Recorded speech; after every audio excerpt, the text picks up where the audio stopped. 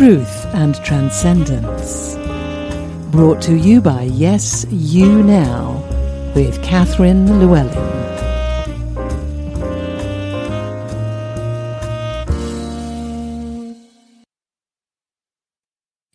Truth and Transcendence, Episode 19. How do leaders balance getting things done and making our people feel good? This heading was given to me by a client who sent in a very interesting request this week for the next Truth and Transcendence episode. And he kicked it off with a quote. Now, I haven't checked this quote, so it may not be word perfect, but I'm sure it is pretty close to what was originally said. So I'm going to read to you what my client said in his message to me. He said, Maya Angelou said something I think is very, very powerful. People will forget what you said. People will forget what you did. People will never forget how you made them feel. He goes on to say, in this context, how do we as leaders balance our need to get things done and making people feel good? Particularly at a time when the bar keeps raising in terms of feeling good? Great question. And actually that question and variations on that question have cropped up with pretty much everyone I've ever worked with. Because there's always that question of how do we balance getting delivered what we want to get delivered and looking at the experience that people are having along the way. How do we balance those things? The first thing that I think is useful to look at in this context is any belief that we may have that getting things done and having our people feel good are necessarily in conflict. Now, this assumption is a very easy one to make because we're in a world where we're surrounded by messages which say feeling good equals the absence of discomfort. And making an effort and working hard are uncomfortable. So therefore, if you take that and extrapolate that, what you come to is surely it's not possible to get things done and have people feeling good. Now, if by feeling good we mean the absence of discomfort, a kind of a comfortable, easy, effortless existence, then I would say that's probably true, that getting things done and people feeling good are in conflict. However, I actually believe in another aspect of the human spirit, which is this aspect which says that actually that comfortable existence it only stays comfortable for so long. And you then either just sink into a kind of a numbness where things start to lose their meaning, or you start to become bored, frustrated, annoyed, and potentially depressed. So really the absence of discomfort is not the path to true fulfillment and true happiness. And if we try and prioritize that for our people, we're not actually serving them and their best interests. And equally, we're not serving the path and the mission of actually getting things done. And so it's kind of interesting to then explore, well, what is it that helps people feel good? What is it that fulfills people? And we already know the answer to this because we already know when we feel fulfilled. And our people are just people, just like us.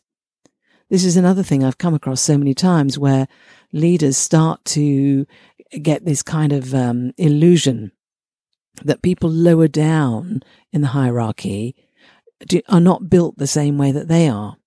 Now, obviously, in some ways they're not, but in all of the very important ways that they are.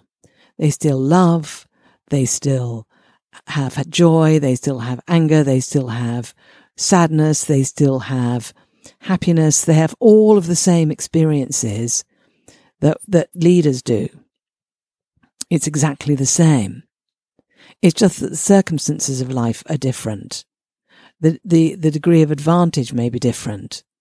The degree of purposefulness may be different. There are a whole number of things that may be different, but at our core, we as humans have more in common than we have not in common. So when we're asking ourselves, what is it that enables our people to feel good? Really the first place to look is, well, what is it that makes us feel good? Is it a good job well done? Is it a sense of completion? Is it a sense of having made a contribution? Is it a sense of excitement and interest in what we're doing?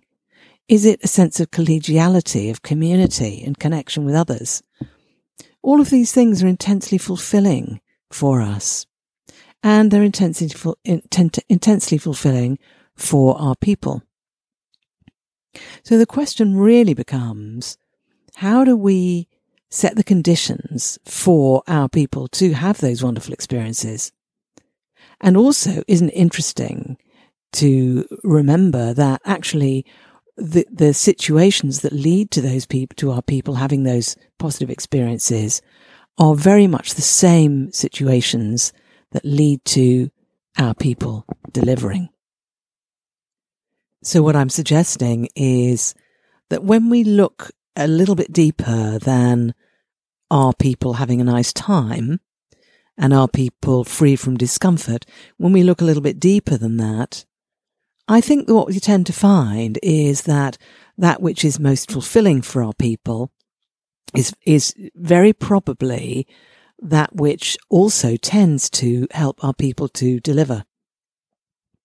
Now, if that's not the case in your organization, that is worthy of looking into. Because if that isn't the case, if a fulfilling work experience for your people is not actually congruent with your people delivering, then why is that? Is it because you've got the wrong people in the wrong post? Is it because the way your organization is designed in terms of the roles and the responsibilities isn't quite right, perhaps? Is it because there's a lack of cooperation between different parts of your organization, so that people are working hard, they're fulfilled in their work, but it isn't actually delivering because it's not connecting properly with the next element in the chain of delivery? Or is it that there's something about the leadership of your organization which means people are not being directed correctly into the activity that's going to deliver the result? So there are a number of things that you already know this, I'm sure, that you can look into and explore and try and find out what the issues might be, triggered by if you have a realization that when your people are fulfilled, they're still not delivering. Now, you may call me idealistic, and I actually am fairly idealistic. I do tend to view things from a more idealistic perspective. But the benefit to that for me is it means that I can envision a positive outcome and I can imagine ways to get to that positive outcome. So if you have that idealistic side of yourself as well, you can use that aspect, you can use that idealism to consider the possibility, supposing if all of my people were in a state of being fulfilled in their work, which, by the way, fulfillment includes moments of disappointment and moments of difficulty and mistakes and so on. But all of that means that when the fulfillment comes, it's all the richer and all the more authentic. So if you're looking at your organization and you say to yourself, supposing all my people were in a state of fulfillment in their work, would that also mean simultaneously and inevitably that they were delivering and that I was getting things done? And if not, what is it I need to explore to find out why it's not? What are the issues? So I'm suggesting that really the problem here is not how do we get things done at the same time as having our people feel good. the question, as if are people feeling good, is in conflict with getting things done. It's more a question of saying, if there is a conflict between those two things, there may be something wrong. Rather than saying, when there's a conflict between those two things, that means that the premise that they are in conflict is proven correct. So it's a different philosophical position in response to the question. And it's a creative position. So it may be overly idealistic, and it may not be 100% accurate, and certainly not provable, but it is definitely a more creative position.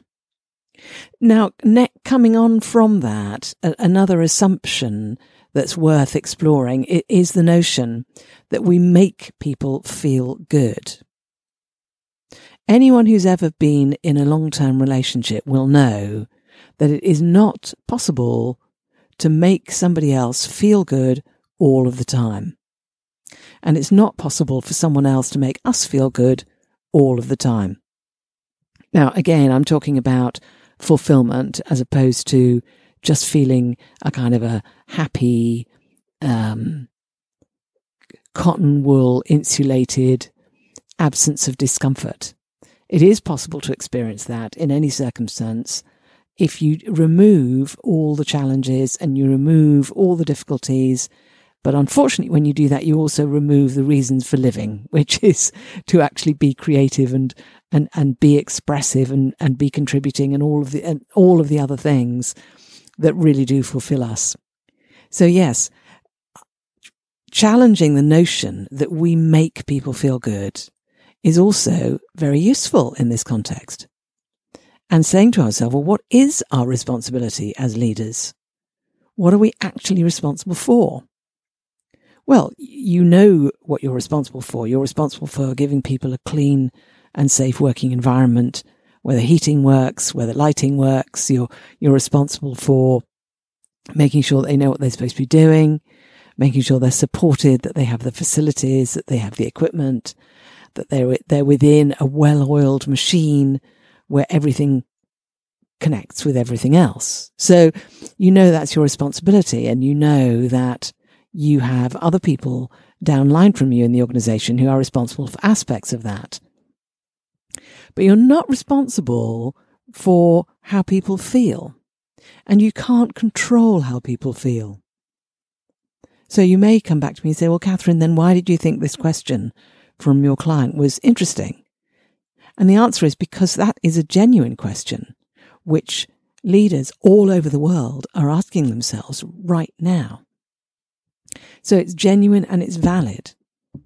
And I would suggest that the question comes from a place of actually wanting people to have a good experience and being committed to getting results, and recognizing that when we don't get results in our organization, no stock is stable. In the long term, our organization will not survive if we don't get things done. And if our organization doesn't survive, that's also not going to help our people feel good, because they're going to be out of a job. So actually, this question comes from a positive place. It comes from a place of wanting to do a good job and wanting to support other people and wanting other people to have a good experience and wanting to be creative and be making a contribution. So yes, it is a valuable question. But we can't make people feel good. And just pause on that for a second. You know, if you possibly had a reaction to that and thought, well, yes, I can make people feel good, then I would suggest that you question that and say, okay, what do you really mean by that? What is it you really are able to do? And how long-lasting is that? So yes, you can give somebody a massage, and that might be a wonderful experience for them and they'd love it. By the way, I am not suggesting that you give people massages at work, and I'm equally not suggesting that you don't. It depends on the organizational culture that you're in. I was in a culture for several years where we did go up and give each other shoulder massages, and we got each other's permission before doing that. But that was a high pressure environment where people got very, very tight in the shoulders and neck and suffered from headaches and stress as a result. So that was part and parcel of what we were doing. And we all gave each other permission to do it. And if someone didn't want that to happen, that was absolutely fine. So that's a bit of a digression, but it's an example of when you're doing something to help people feel good and it is specific to the situation. So when you're looking at your people, you're also, and you're asking the question, how do I help them feel good? You're also looking at what is their actual situation? What is it that will help them? There was a thing that used to happen, I don't know if it still happens now, where leaders would go for a walkabout through the building. And they would do this because they'd been told by their coach that they need to be visible. And they'd had surveys done, attitude surveys done in their organization where results had come back and they'd been told by their expensive management consultants, these results say you need to be more visible. And they would interpret that to mean I must walk around the floors. Now, unfortunately, very often when they did this, it became a like sort of visiting dignitary situation where somebody would spot the boss at the other end of the floor, coming into the floor, and the word would spread across the floor that the boss was walking through, and everybody would go on their best behaviour immediately until that person had finished walking through, making little small talk and pleasantries as they went, all of which was terribly awkward, and then they would leave. And then everyone would relax and go back to what they were doing. That was not what was required. That was not the solution. And I had so many clients who would say to me, Catherine, I'm doing this. I've been told this is what I should be doing. But I hate it, but I'm doing it for the people. And I said, well, do the people like it? I said, well, I don't know. Well, to ask them. And it turned out people didn't really like it. It was a source of tension and awkwardness for everybody concerned. So that was an unthought through, not very intuitive response to, again, this imperative to want to be helping our people and supporting our people.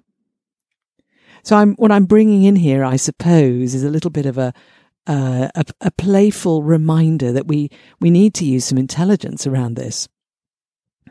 We need to look at this more from the point of view of these are actual human beings. These are not another species, like something out of Brave New World, where they came out of a different test tube, which was processed in a different way, and so they must be treated as such, as if they're not very bright. No. And I know none of you would ever do that intentionally, but unfortunately, many of us have actually done these behaviours over the years. So yes, we're looking at what's our responsibility as leaders. What is it that has our people feel really fulfilled and feel good? What is it that we can do that supports that?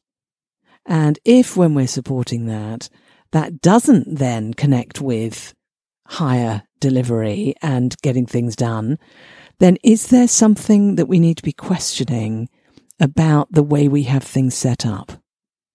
Our recruitment, our induction, our leadership, our organizational structure, our business process, our chain of activity between all the different departments,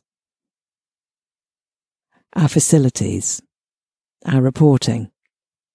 Are there gaps and holes and problems with some of those, which mean that there's a disjoint between people being fulfilled in doing their work and getting good results?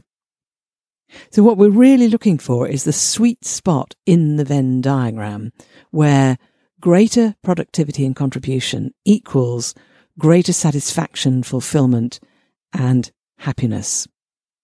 And one of the ways to help ourselves do that is to look out for incidents of expedience, mediocrity, and throwing effort at the problem.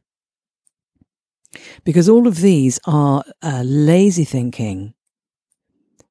Sometimes they're virtue signaling. And they don't get the result. and they're also unfulfilling for people. So if we look out for those, expedience, mediocrity, and throwing effort at the problem, and look for places where we're tolerating that, or where other people are tolerating those things, and challenge that, that's a brilliant lever for getting closer to that sweet spot where people are satisfied, fulfilled, and happy, and they're productive and they're contributing. So what we're really doing there is we're tapping into a sensitivity and intuition for the levers for satisfying growth. Now, that's going to be unique to your organization. Some of it will be common to other similar organizations, but really the most important levers are going to be unique to your organization. So it's a fascinating thing to look into, and I would suggest that really exploring this properly is a matter of 6 to 18 months to explore properly and get all the right people involved and go right through the organization, really checking this out. And if you keep that principle of, are our people satisfied and fulfilled, and are they productive and contributing? If the answer is yes to one but no to the other, you've got a problem. If the answer is no to both, you've got a big problem. And if the answer is yes to both, you have got it right. You found that sweet spot. So that's the time to really say, great, take a freeze frame of this. How are we doing this? What is it we're doing that helps those two things take place? Because what you've probably got at that point is a strong culture. What you've probably got at that point is a culture of collaboration, endeavour, creativity, fulfillment, and goodwill. So that's a fantastic place to be, a very exciting place to be. But even once you've reached that place, there will still be times when compromises are necessary. But the great thing is, when you've got that wonderful culture, you can then enroll your people into helping solve the conundrum of needing to make compromises. So that is yet another layer of opportunity for helping your people be fulfilled. Because what you're doing there is you're giving them a chance to actually own more challenging situations. And you're taking it away from the situation where everything's on your shoulders, where you're in the position of asking the question, how do I get things done whilst having my people feel good? Instead, it becomes, how do we get things done whilst being fulfilled in the process? Which is a much more interesting and juicy and delightful place to be. So yes, thank you very much to my client who sent in that question. As I've said before, I'm not naming people when they send in these requests, unless they specifically ask me to do so. But I will make sure that he knows that this episode is coming out today, so that he'll be able to listen into it. And I hope that he finds this useful, this response that I've done. Now, these are important considerations for leaders in general. And it's an excuse for me to lead into a recent study that I've done, which is on the human side of being a non-exec chairman. And this study came about because quite a few of my clients are or have been non-exec chairman. And I was fascinated by some of the conundrums or conundra that they told me about in their role. So I sat down and asked people to share with me a bit more, and what emerged was an ebook. And what emerged was the importance of autonomy, making decisions and knowing what's important, and relationship, taking people with you. So the ebook is called Autonomy in Relationship, the human side of being a non-exec chairman. So I'd love to share this ebook with you. You can get it at yesyounow.today/ebook.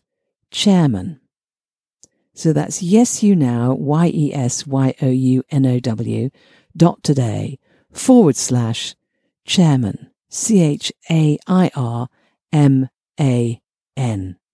So, thank you for listening. Enjoy the ebook and see you next week.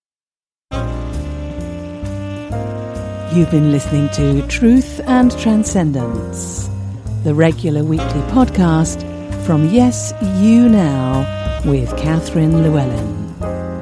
For more information, head to yesyounow.today/podcast.